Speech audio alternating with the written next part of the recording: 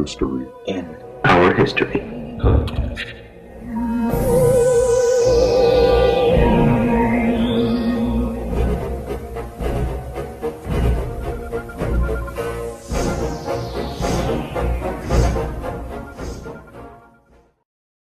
All right.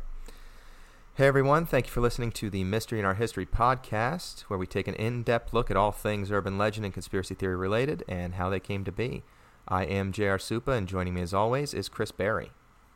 Howdy, howdy. So on this week's episode, we are continuing our dive into alien lore, and we are looking at alien interaction, alien sightings, alien abductions in the United States. Last week, we did the Roswell incident and what kind of made Area 51 the staple for alien lore that it is. And this week we're going to kind of deep dive into all the different, well, not all the different, but some of the different select UFO sightings, alien abductions, the more prevalent ones. All right, so let's get started. There are documented reports of UFO sightings dating back to 1942 and continuing through history until as recently as 2018. I couldn't find anything for 2019, but I'm sure there's some out there as well. There's a lot more talk about it in Yeah. 2019, like openly. Yep, that's true too. But as we discussed last episode, the late 40s were the start of the UFO mania that took over, swept the nation, and it just grew from there. So today we want to touch on some of the most well-known alien encounters and abductions in the United States. And in order to do that, we need to talk about the one that started it all. Absolutely. But before we do, have you ever seen a UFO yourself, or anything that may have been close? I personally have not seen a UFO. I've seen ghosts, but I've not seen a UFO.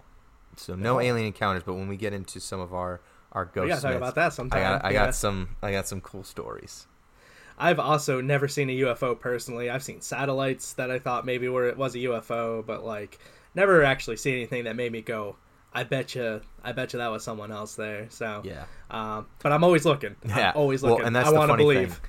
Ever since I moved to the country, I just like night gaze. Like I'll take my dog out at like 12 o'clock at night because I'm still up, and I look because there's like no clouds and there's no pollution, so it's literally like I can see all the constellations, all the stars and everything. I'm always just like looking around, being like, could there be something? I doubt it, but you never know. One day you'll find something. Yeah. One of us gets abducted after this, or we get a visit from the Men in Black. We'll see. That's another episode. Come say hi. That's a couple episodes away. All right, so the story that started it all, right? Barney and Betty Hill. So Barney and Betty Hill were an American couple who claimed that they were abducted by extraterrestrials in a rural portion of the state of New Hampshire, where Chris hails from. Yep. From September 19th to September 20th, 1961. It was the first widely publicized report of an alien abduction in the United States and would come to shape all of modern alien lore. So like you mentioned, I do live actually about 40 minutes away from the site. That's crazy. Yeah, had not yet made my way there, but I was need to actually go. supposed to go last weekend, and just my weekends have been busy, but Yeah. I plan on making it soon. Yeah, we'll check it out. Well, and we're probably going to do one follow-up episode to all of these alien episodes, depending on the timing and the time frame of everything, because obviously we'll have to do an update on what happens at Area 51 when it gets stormed. Yeah, yep. But anyway, it was shortly before midnight on September 19th, and the Hills were driving from Canada to Portsmouth, New Hampshire. Near the resort of Indian Head, New Hampshire, they stopped their car in the middle of Route 3 to observe a strange light moving through the sky. The next thing they knew, they were about 35 minutes further along in their trip, and several hours had elapsed. Yeah, that's a very common theme when it comes to abductions. People that have been abducted and usually notice like a big lapse of time that they it's not that they can't recall it. It's just that they don't miss it. Then they realize like time has moved forward. Yeah, we're gonna see that a lot in a lot of these abduction stories. Yeah, featured heavily in the X-Files too. That's true. They do that X-File all the fans out time. there. All like any time in the X-Files there was an abduction show, Yep. like one of their episodes was about an abduction. They always say like I was here this minute, and then all of a sudden it was like 2 hours later. Yep. Yeah, absolutely. So, after they saw the light and after the time had, disappeared, if you will, Betty telephoned their close friend, Major Paul Henderson, at nearby Pease Air Force Base to report the UFO sighting. Major Henderson found that this was corroborated by 2 separate UFO reports from radar data from 2 different Air Force installations nearby. All 3 reports are officially recorded in Project Blue Book.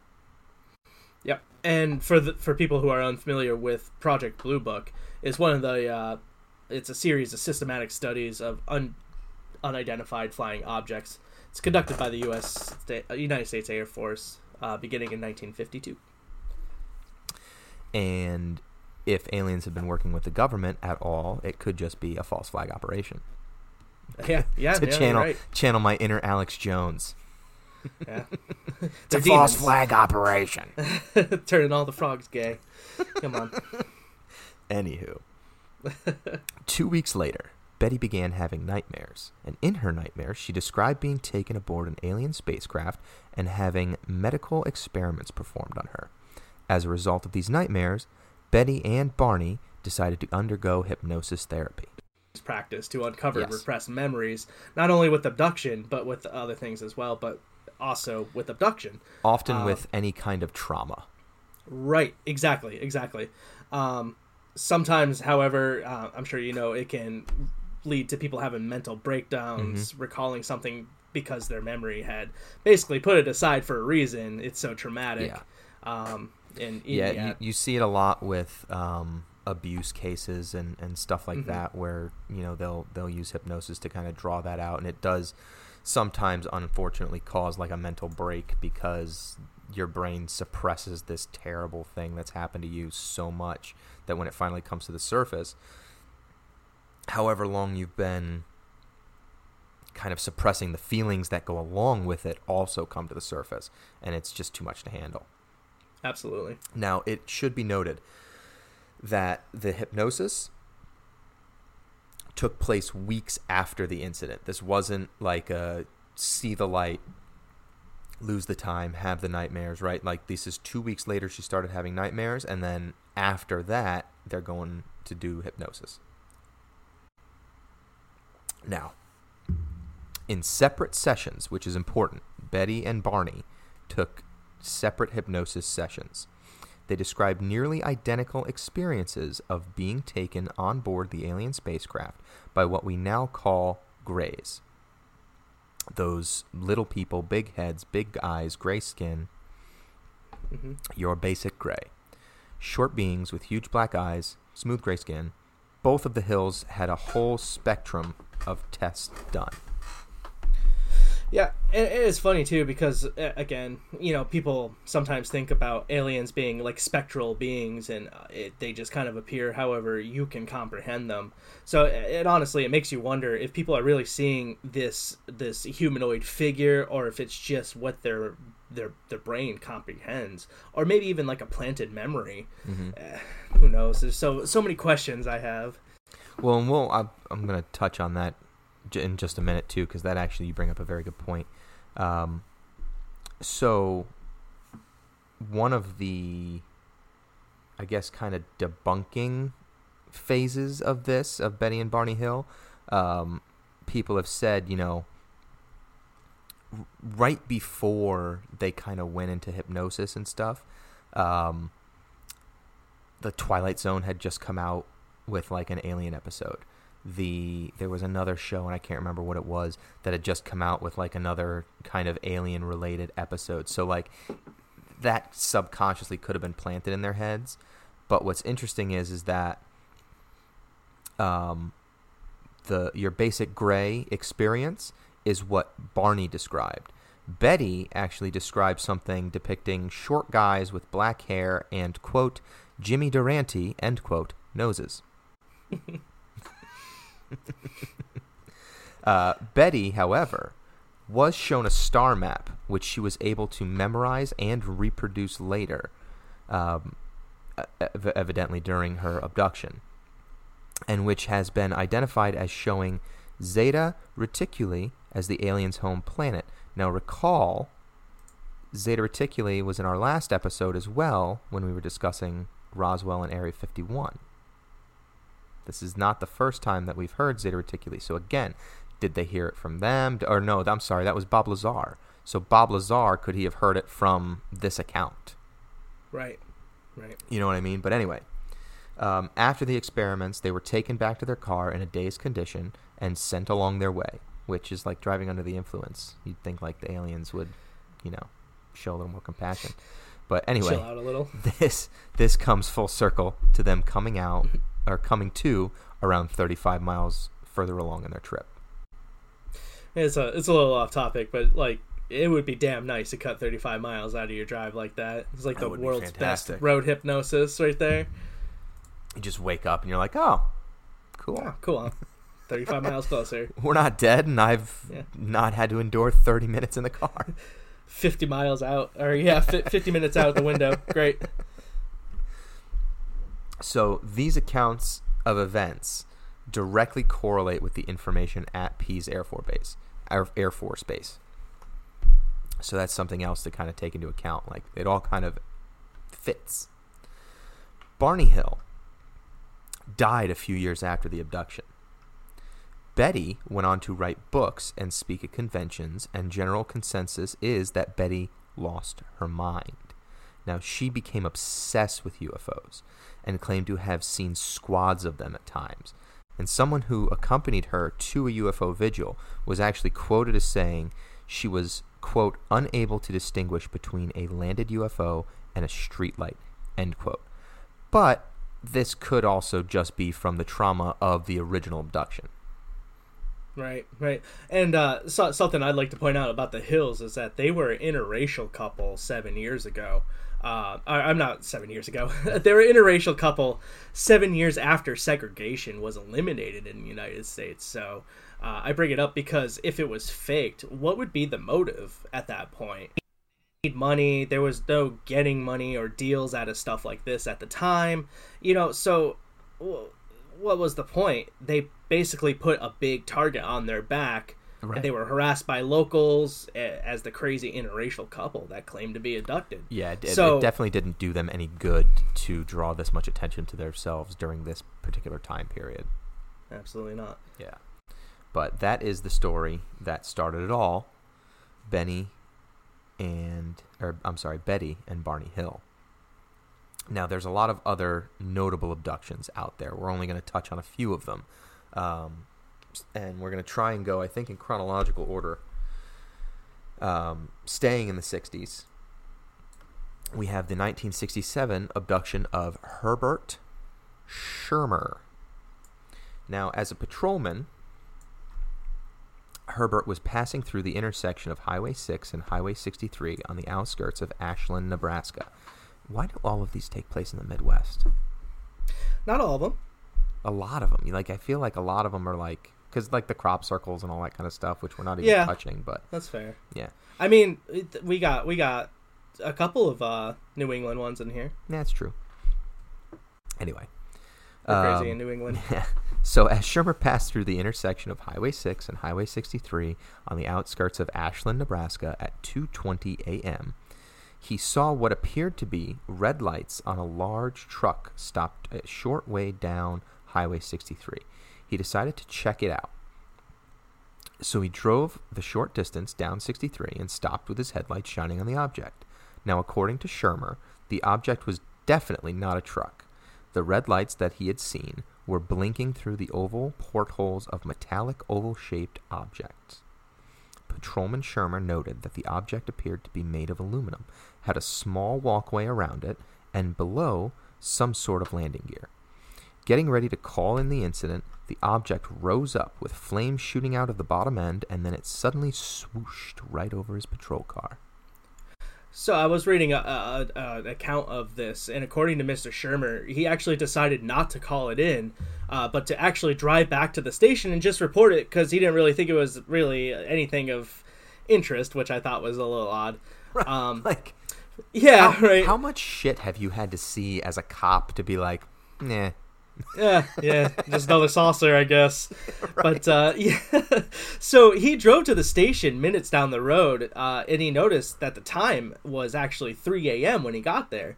Now, when he showed up, he thought his clock was wrong, but when he went into the station, he noticed that time had passed on all the clocks were reading 3 a.m. So he lost 40 minutes. Yeah, absolutely. And just a couple minutes down the road was the station. So Yeah. On February 13th, 68, after being interrogated by several Air Force officials, Shermer was asked to undergo hypnosis under the guidance of Wyoming University psychologist. While under hypnosis, Shermer recalled that after he stopped his car near the object, the engine died and his radio went silent. A white object emerged from the craft and seemed to communicate with him telepathically, preventing him from drawing his gun and attempting... it prevented him from drawing his gun because he was attempting to do so. And again, it's just, more repressed memories of aliens dug up under hypnosis. It's crazy what you forget or are made to forget. That's wild, man. And that's the thing too, is like, so if hypnosis works, there's no way for them to make this crap up. Right. Because they're actually hypnotized, right? So, like, if you're under hypnosis and hypnosis is a thing, then it obviously would mean that they're just telling whatever they actually believe happened or witnessed or whatever. But if it's a crock, then a bunch of people are undergoing hypnosis and then just making shit up. Exactly. Yeah. And then staying, who knows? And then not telling a soul that they made stuff up. That's the other thing. Have you ever been hypnotized? No. Not that I know did of. I did it at at high school. They had a hypnotist there, and honestly, it didn't really affect me much. I didn't really go under hypnosis. I was still pretty conscious the entire time. But again, I believe that's probably different from than like a professional. So yeah, I mean, there's not to say he wasn't. There's magicians, and then there's like professional hypnotists. Right, like a psychiatrist. That's using that as. Plus, it's a totally different environment, right? You're probably getting hypnotized in high school in like the gym in front of, God knows how many people. Like that's exactly it. You're hyper aware of your surroundings. It's not going to be as easy to relax and actually fall under the hypnosis. Right. So, the next thing I want to talk about is also from 1967. And this is also from New England, as the Hills were. And this is the Betty Andreessen abduction of 1967 in the town of South Ashburnham, Massachusetts. And I apologize if I pronounced it wrong, but I pronounce pretty much everything else wrong on this show, so who gives a shit? Dude, someone from Mass is like, dude, it's called Ashburnham. It's just like, what? Exactly. Fuck off. So, it's like Worcester. Yeah. I mean, Worcester? Yeah, Worcester. No, it's Worcester. It's Worcestershire sauce. Off. Yeah. All right. So Betty was in her kitchen around 6:30 p.m. on the night of her abduction. The rest of her family, 7 children, her mother, and her father, were in the living room. The lights in the house began to blink, which is already creepy. And a red light beamed into the house through the kitchen window. Betty's kids were on edge after the lights blinked, and she ran to quiet them. I've been noticing a lot too, and it's something that I never really strung together doing my own research, but a lot of UFO abductions or contact, there's a connection with like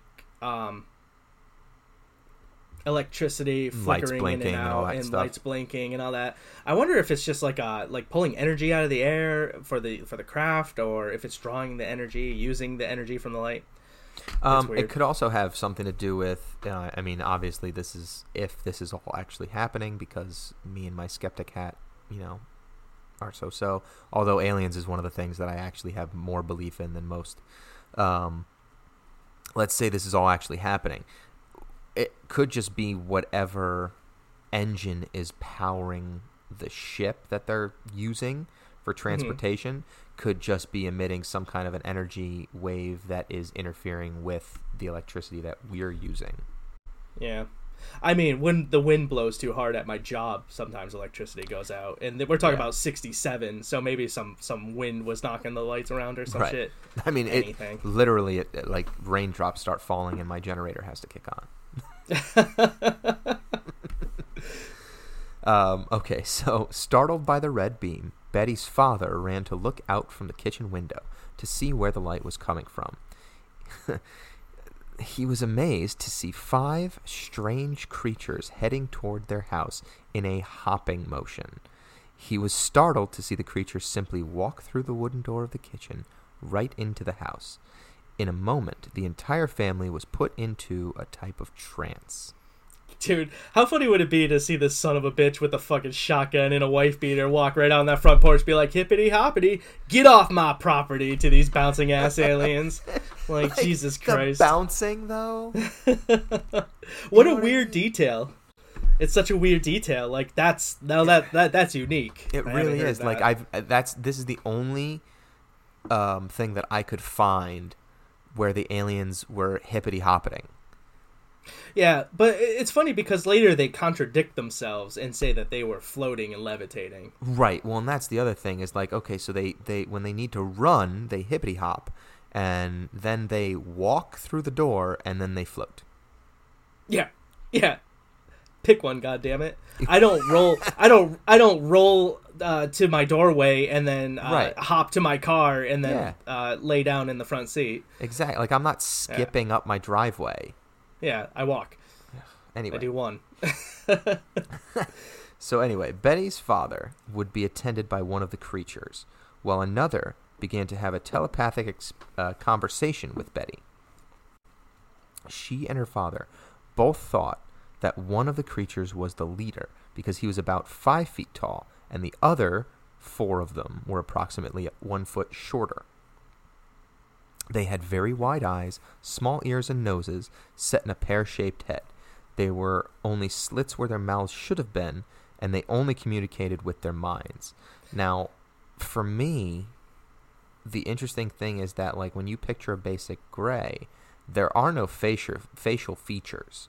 You got the big eyes, you've got the little slit for the mouth, and like a couple holes for the nose, but there are no, even and that's sometimes rare. Like, most of the time, no nose, no ears. Yep. You know, the mouth, I get the mouth being just a little slit because it's not used for talking, it's just used for consuming, if that, you know what I mean? Right. It's also wild to me that they communicated with their minds. Mm-hmm. It's just, again, another common theme with alien stories is the telepathic communication. And I wonder if that's just a way of them breaking any language barrier with human, with any animal. Like, I wonder, like, if they approached a dog, if they could communicate with the dog, like, hey, we're not a threat, calm down, like, we're all set, like, actually speak to this dog. Well, and you see when you read about, like, these abductions that are taking place outside, some of them, when they get questioned about, like, what was the wildlife doing, we're going to cover Rendlesham Forest next episode when we do alien interaction from the rest of the world. And in Rendlesham Forest, you'll see, like, you know, sometimes the animals know what's going on, and they're, like, either all huddled together for security or they just scatter. And it's a possibility that, like, they sense it and they run, but there's also a possibility that, like, the aliens aren't here to hurt them. So maybe they just say, like, get the fuck out of here. Yeah.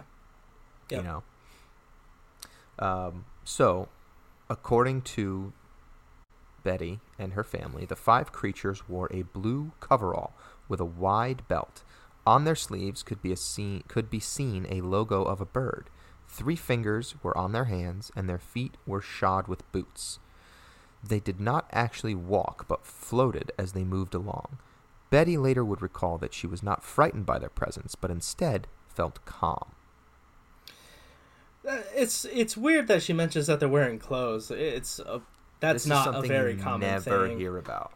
It makes me wonder, hear about them being clothed. Yeah, and, like, obviously there's speculation of other types of aliens, not just the gray, but like a lizard for one of them, or like sometimes I don't know if you've heard of it. I can't recall the name off the top of my head, but they basically look like Nordic people. They just look like very tall, handsome or pretty, like blonde, white hair, like essentially like just Thor. white. Yeah, well, exactly. So it makes you wonder, maybe it was one of these aliens or something, but they, they possibly have already made contact with Earth, so they have clothes. I don't know. Yeah, I mean, that's possible. The other possibility is they're just full of shit. Yeah, maybe the aliens just didn't want to fucking hang dong in front of people. Like, let's just slap on some clothes. Well, but the other thing is too is the other theory that I've heard is that a lot of these alien interactions are actually just time travelers.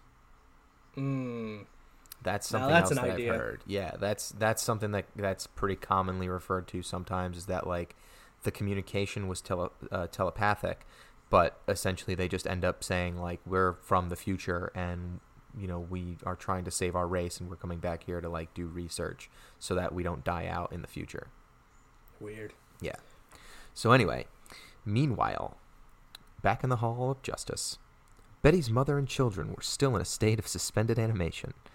When Betty seemed worried about them, the aliens released her 11-year-old daughter from the trance to assure her that no harm was being done to her family.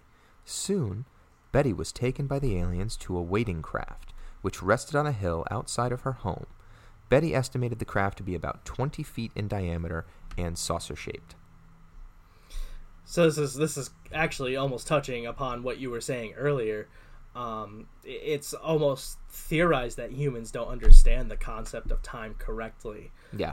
I've heard a lot of theories about time is more or less a pocket of space and not a straight line like we think it is.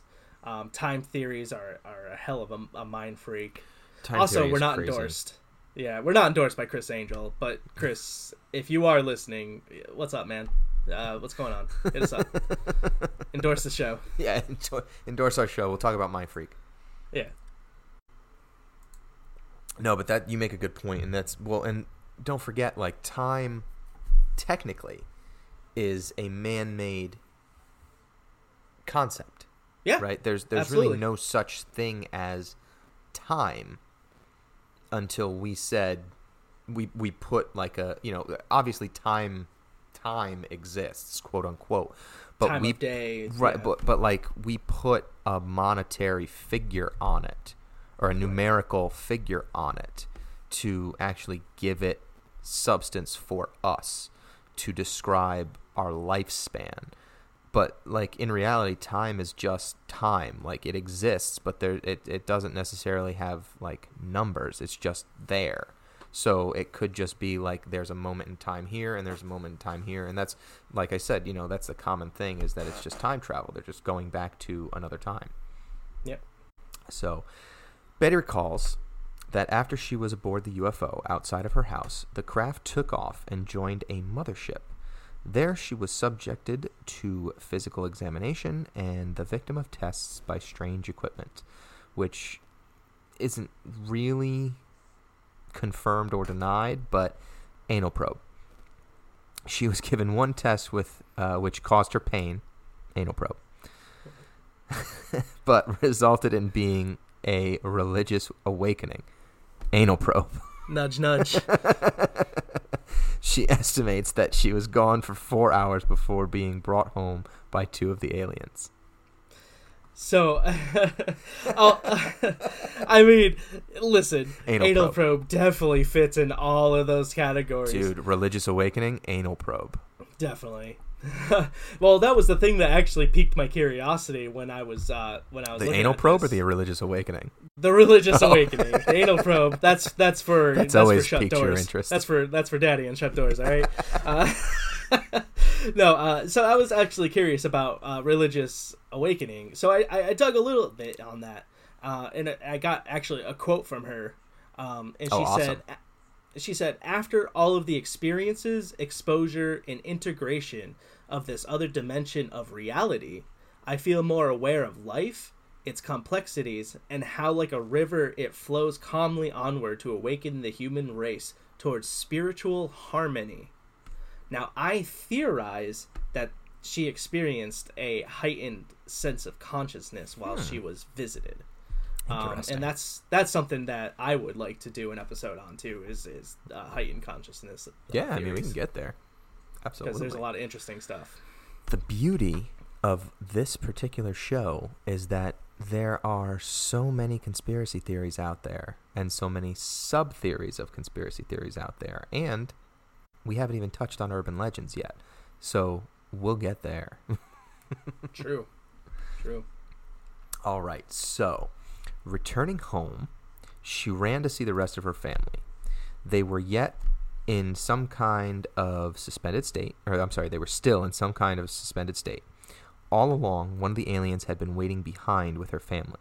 Finally, they were released from the bonds of the trance, and the aliens left. Betty had been hypnotized and told not to reveal any details of her experience, though some of the details of her abduction were temporarily lost to her.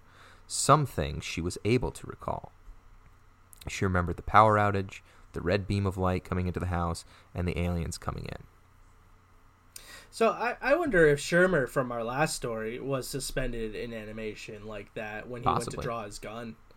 It's weird, the commonalities of these like the rest stories. of her family, because they were just essentially frozen. Right, exactly. Maybe he tried to defend himself and just couldn't. Yeah. Couldn't grab his gun or whatever. So, some 8 years after her experience, she answered an ad from researcher Dr. J. Allen Hynek. He was soliciting for anyone who may have had an alien experience, and the letter she sent to Hynek was rejected, however, as being too bizarre to be believed. And my inflection during that sentence sucked. But essentially, she sent a letter, and even though she believed she had a real experience, they rejected it because it was too crazy. 2 more years would transpire before her story would be investigated. The group of investigators included an electronics engineer, an aerospace engineer, and a telecommunications specialist, a solar physicist, and a UFO investigator. That's a funky bunch of group. That's a funky bunch. That is Marky Mark and the Funky Bunch. Essentially, they are like Alien Justice League. Yeah, more or less. They're the guys that work in the lab. Yeah. Of the Justice League. They're stuck in the Hall of Justice. Yeah, exactly. Superman just comes in and goes, "Hey, run this for me." Yeah, exactly. And he's just like, "God damn, Superman, just sick of working with the mass spectrometer." Anyway, the results of this analysis were presented in a 528-page review, which we are going to read all of right now. Just kidding. The review basically stated that Betty and daughter were sane individuals, believing in their experience as presented. The Betty Anderson Luca abduction is a case which still is discussed today by UFO investigators. Yep, absolutely. And honestly, if anyone's interested, they do have the full interview transcript online. You can find it easily with a quick search. Yeah. I found it immediately. So the quick Googles. Yep, exactly. So now we move to the year 1975, and this is the Travis Walton abduction.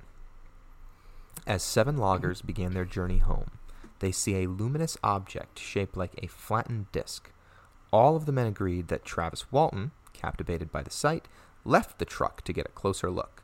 A blue beam hits him, throwing him to the ground. So Travis actually wrote a book on this, and here's a quick quote that he wrote in there. He wrote, "I ducked into a crouch when the tremendous bright blue-green ray shot from the bottom of the craft. I saw and heard nothing. All I felt was a numbing force of a blow that felt like high-voltage electrocution. The intense bolt made a sharp cracking or popping sound. The stunning concussion of the foot-wide beam struck me full in the head and chest. My mind sank quickly into an unfeeling blackness.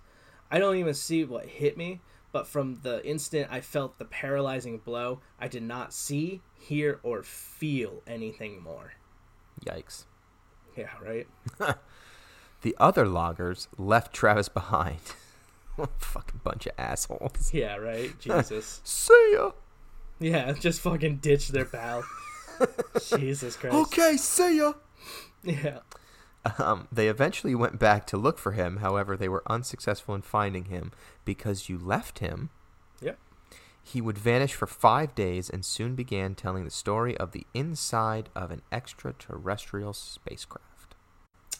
So yeah, Travis has a website, travis-walton.com, where you can read more about his abduction.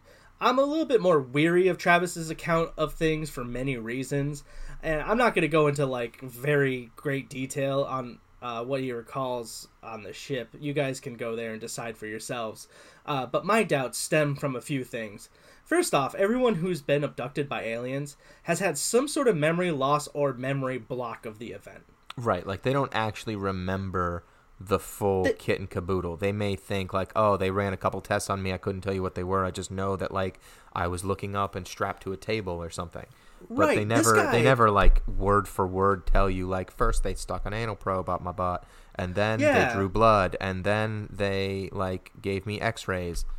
So like, yeah, he literally strolls back 5 days later and is just like, guys, got some information on the UFO that got us, right? So it's a thing. It doesn't seem right? But that's something more out of like a movie where like you get abducted and like you escape and you know what I mean, and then like you have to try and get off the ship. Right, exactly. Secondly, most abductees only recall a couple of hours missing. This guy was missing for 5 days. I think this guy was missing and kind of writing some sort of fiction to bring back because he was gone. I was joking earlier that this guy left to go gamble and cheat on his wife. And came back was just like, nope, sorry, honey, aliens. You can talk to my logger buddies. They saw me. They left me with the aliens. He was good enough. He saw the opportunity. He saw a bright blue light and was like, there it is. Yeah. I'm out. Oh, I'm ready to gamble my life savings. Yeah, and thirdly, aliens at this point in 75 have been almost a little bit more glorified with Area 51, other accounts of abductions, and people wanted more info. Mm-hmm. People had what they had, but they kept coming back for more. Yeah. The fact that he came back 5 days later, again, with a full memory of what happened, and that still to this day is selling books about the event, makes me think that maybe some of this skeptical. Is fabricated. Yeah. I will, however, say that I believe there was a UFO there in the woods that day because it's backed by 6 other guys. The rest, it's just right. It's just a matter of what actually got made up. The rest from Travis's personal account, to me, just seems like it could be either like a fame or money grab. But, I mean, who knows? No, it makes sense. It's all speculation. Well, we're going to jump 1 year forward to 1976, and this is the Stanford, Kentucky abductions. I love this one. I really do. Like, this one was the most interesting one. You love everything abduction related. Yeah, I do. You're right. Who are you trying to kid? This is your favorite episode. It is, yeah. All right. On January 6th, 1976, it was Mona Stafford's 36th birthday. She was joined by her best friends, Louise Smith and Elaine Thomas, to celebrate the event. The three best friends that anyone could have. The 3 good friends went to Redwood Restaurant, which was located south of Lancaster, Kentucky, on US 27, 35 miles from their hometown of Liberty. As the 3 finished their dinner, they started the drive home, leaving the Redwood Eatery at around 11:15 p.m. The 3 women were on a jovial mood, as Louise Smith sat behind the wheel of her 67 Chevy Nova. That's a beautiful car. Also, it should be noted that none of the 3 had any alcohol, no liquor, beer to drink that night. They were stone cold sober. How do you prove that? I guess you can't, right? Yeah, I guess you can't. I mean, unless maybe like the waiter account. There's witness accounts. They're like, no, they were in here and they didn't drink. But anyway, while driving home on Highway 78, the 3 suddenly see a bright red object in the clear night sky. Another red object. Mm-hmm. It's funny. I never really realized how common that theme was too. Yeah, red is there. Yeah. It's usually either a bright white light, a red light, or like if you're getting abducted, it's like a white blue light. Yeah, I blue, think are like, green. yeah. But Mona, who was visibly frightened, thought it was an airplane on fire as Smith was driving to the crash landing. As the glowing object came closer, Smith lost control of the automobile. The little Chevy was now going 85, a speed never traveled before by Smith. In a panic, she cries, "I can't hold the car on the road." Which I think was more like, "I can't hold the car on the road!" Yeah. But Mona reaches over and tries to help her, thinking that something is wrong with the steering, but she can't control it either. That's great. So the driver of the car goes, "I can't control the car," and your first reaction is, "Let me just grab the steering wheel and pull it towards me." The car continued its high rate of speed without deviation. Yeah, and later Luis would say, "My foot wasn't even on the gas pedal." All three women would later recall that the disc was very close to the Chevy. They also recalled that they were looking at what was an enormous metallic disc-shaped object with a dome on top and a ring of red lights around around its midsection. The women all saw it close enough to see a yellow blinking light on its underbelly as well. That's crazy. This is like, and this is one of the few that we're covering where it was like, this is that close up, and it's not just like, this is all happening in motion. Right. Not a lot of motive these. Was. Yeah, not a lot of these take place in motion. Yeah, exactly. So the UFO hung over the driver's side of the car for a time before it moved ahead of it on the highway. As it did, a bluish-white light shot into the car, lighting up the interior of the vehicle, again with the bluish-white light. Yep.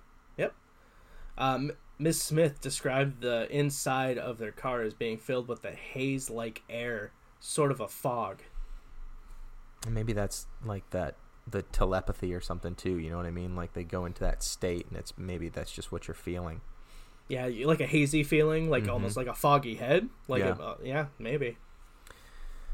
All three women suffered from a burning sensation so strong that they could not open their eyes from the irritation. Well, maybe if they had... no, I'm not even going to make that joke. I was going to make a Vagisil joke. God damn it. 1 hour and 20 minutes later, the three found themselves back in the little Chevy again, driving towards Liberty. They were shaken and tense with exposed areas of flesh, painful from the burns. So, again, it's more lost time. Also, it's pretty rare to hear of extraterrestrials using any weapons that cause physical harm to humans. Yeah. I've heard except like the actual experiments that they do, but they don't just like jump out, cause pain, and bounce. Right. Well, that's what I'm saying. Like, they'll try to capture you and then try to do an experiment, but they don't usually do it with a weapon. And it's been documented or from firsthand experiences that these extraterrestrials are using like gravity weapons or some sort of non-lethal means or telekinesis or something. Exactly, but nothing that like would burn their skin or anything. So that's the first time I've heard of something like that. Yeah, it's and that's why this one's kind of in here, because it's like it's a little out of the ordinary. Absolutely. The three frightened and scared ladies finally arrived at Mrs. Smith's home. And when they entered, they noticed that the clock in the kitchen showed 1:20, confirming the trip of 35 miles had taken over 2 hours instead of the normal 45 minutes. So there's more lost time. They immediately went to the house of their neighbor, Lowell Lee, who confirmed the time loss. Confused as to what they do next, they called the police station, and the next day, they phoned the Navy recruiting station. Yep. And I read that neither of the two calls got them any help. No. The Navy station did give some of the details of the event to a Lexington TV station shortly after the story reached the press. And was basically given the headline status. So it took. But they got nothing. They were just kooks. Right. That was it. Yeah. So, and these are just some of the many documented UFO abductions throughout the United States. Just in the States, yeah. Right. Throughout the U.S. But the United States is not the only country with a history of alien encounters. And that is where we will pick up next time on the Mystery in Our History podcast as we continue our series on aliens. Now, if you have any urban legends or conspiracy theories that you think we should cover, feel free to email us at 4guysmedianetwork@gmail.com. Please make sure you click the like and subscribe icons if you are listening on YouTube, and please subscribe if you are listening on iTunes. Thanks for listening, and we will see you next week on the Mystery in Our History podcast. Bye. See ya.